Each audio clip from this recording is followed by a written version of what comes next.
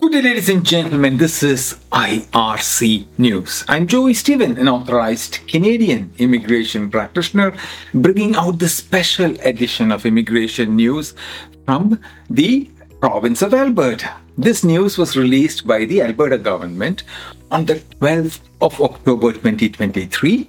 I'm coming to you from the Polinsys Studios in Cambridge, Ontario. Today is the 15th of October 2023.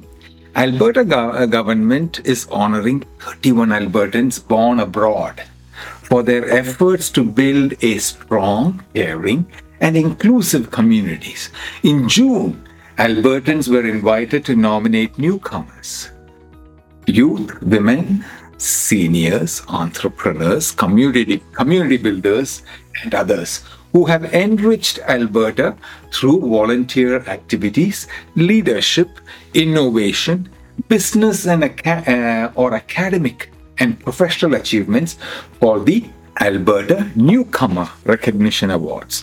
Albertans answered the call by nominating remarkable individuals who have helped make the province a better place socially, economically, and culturally.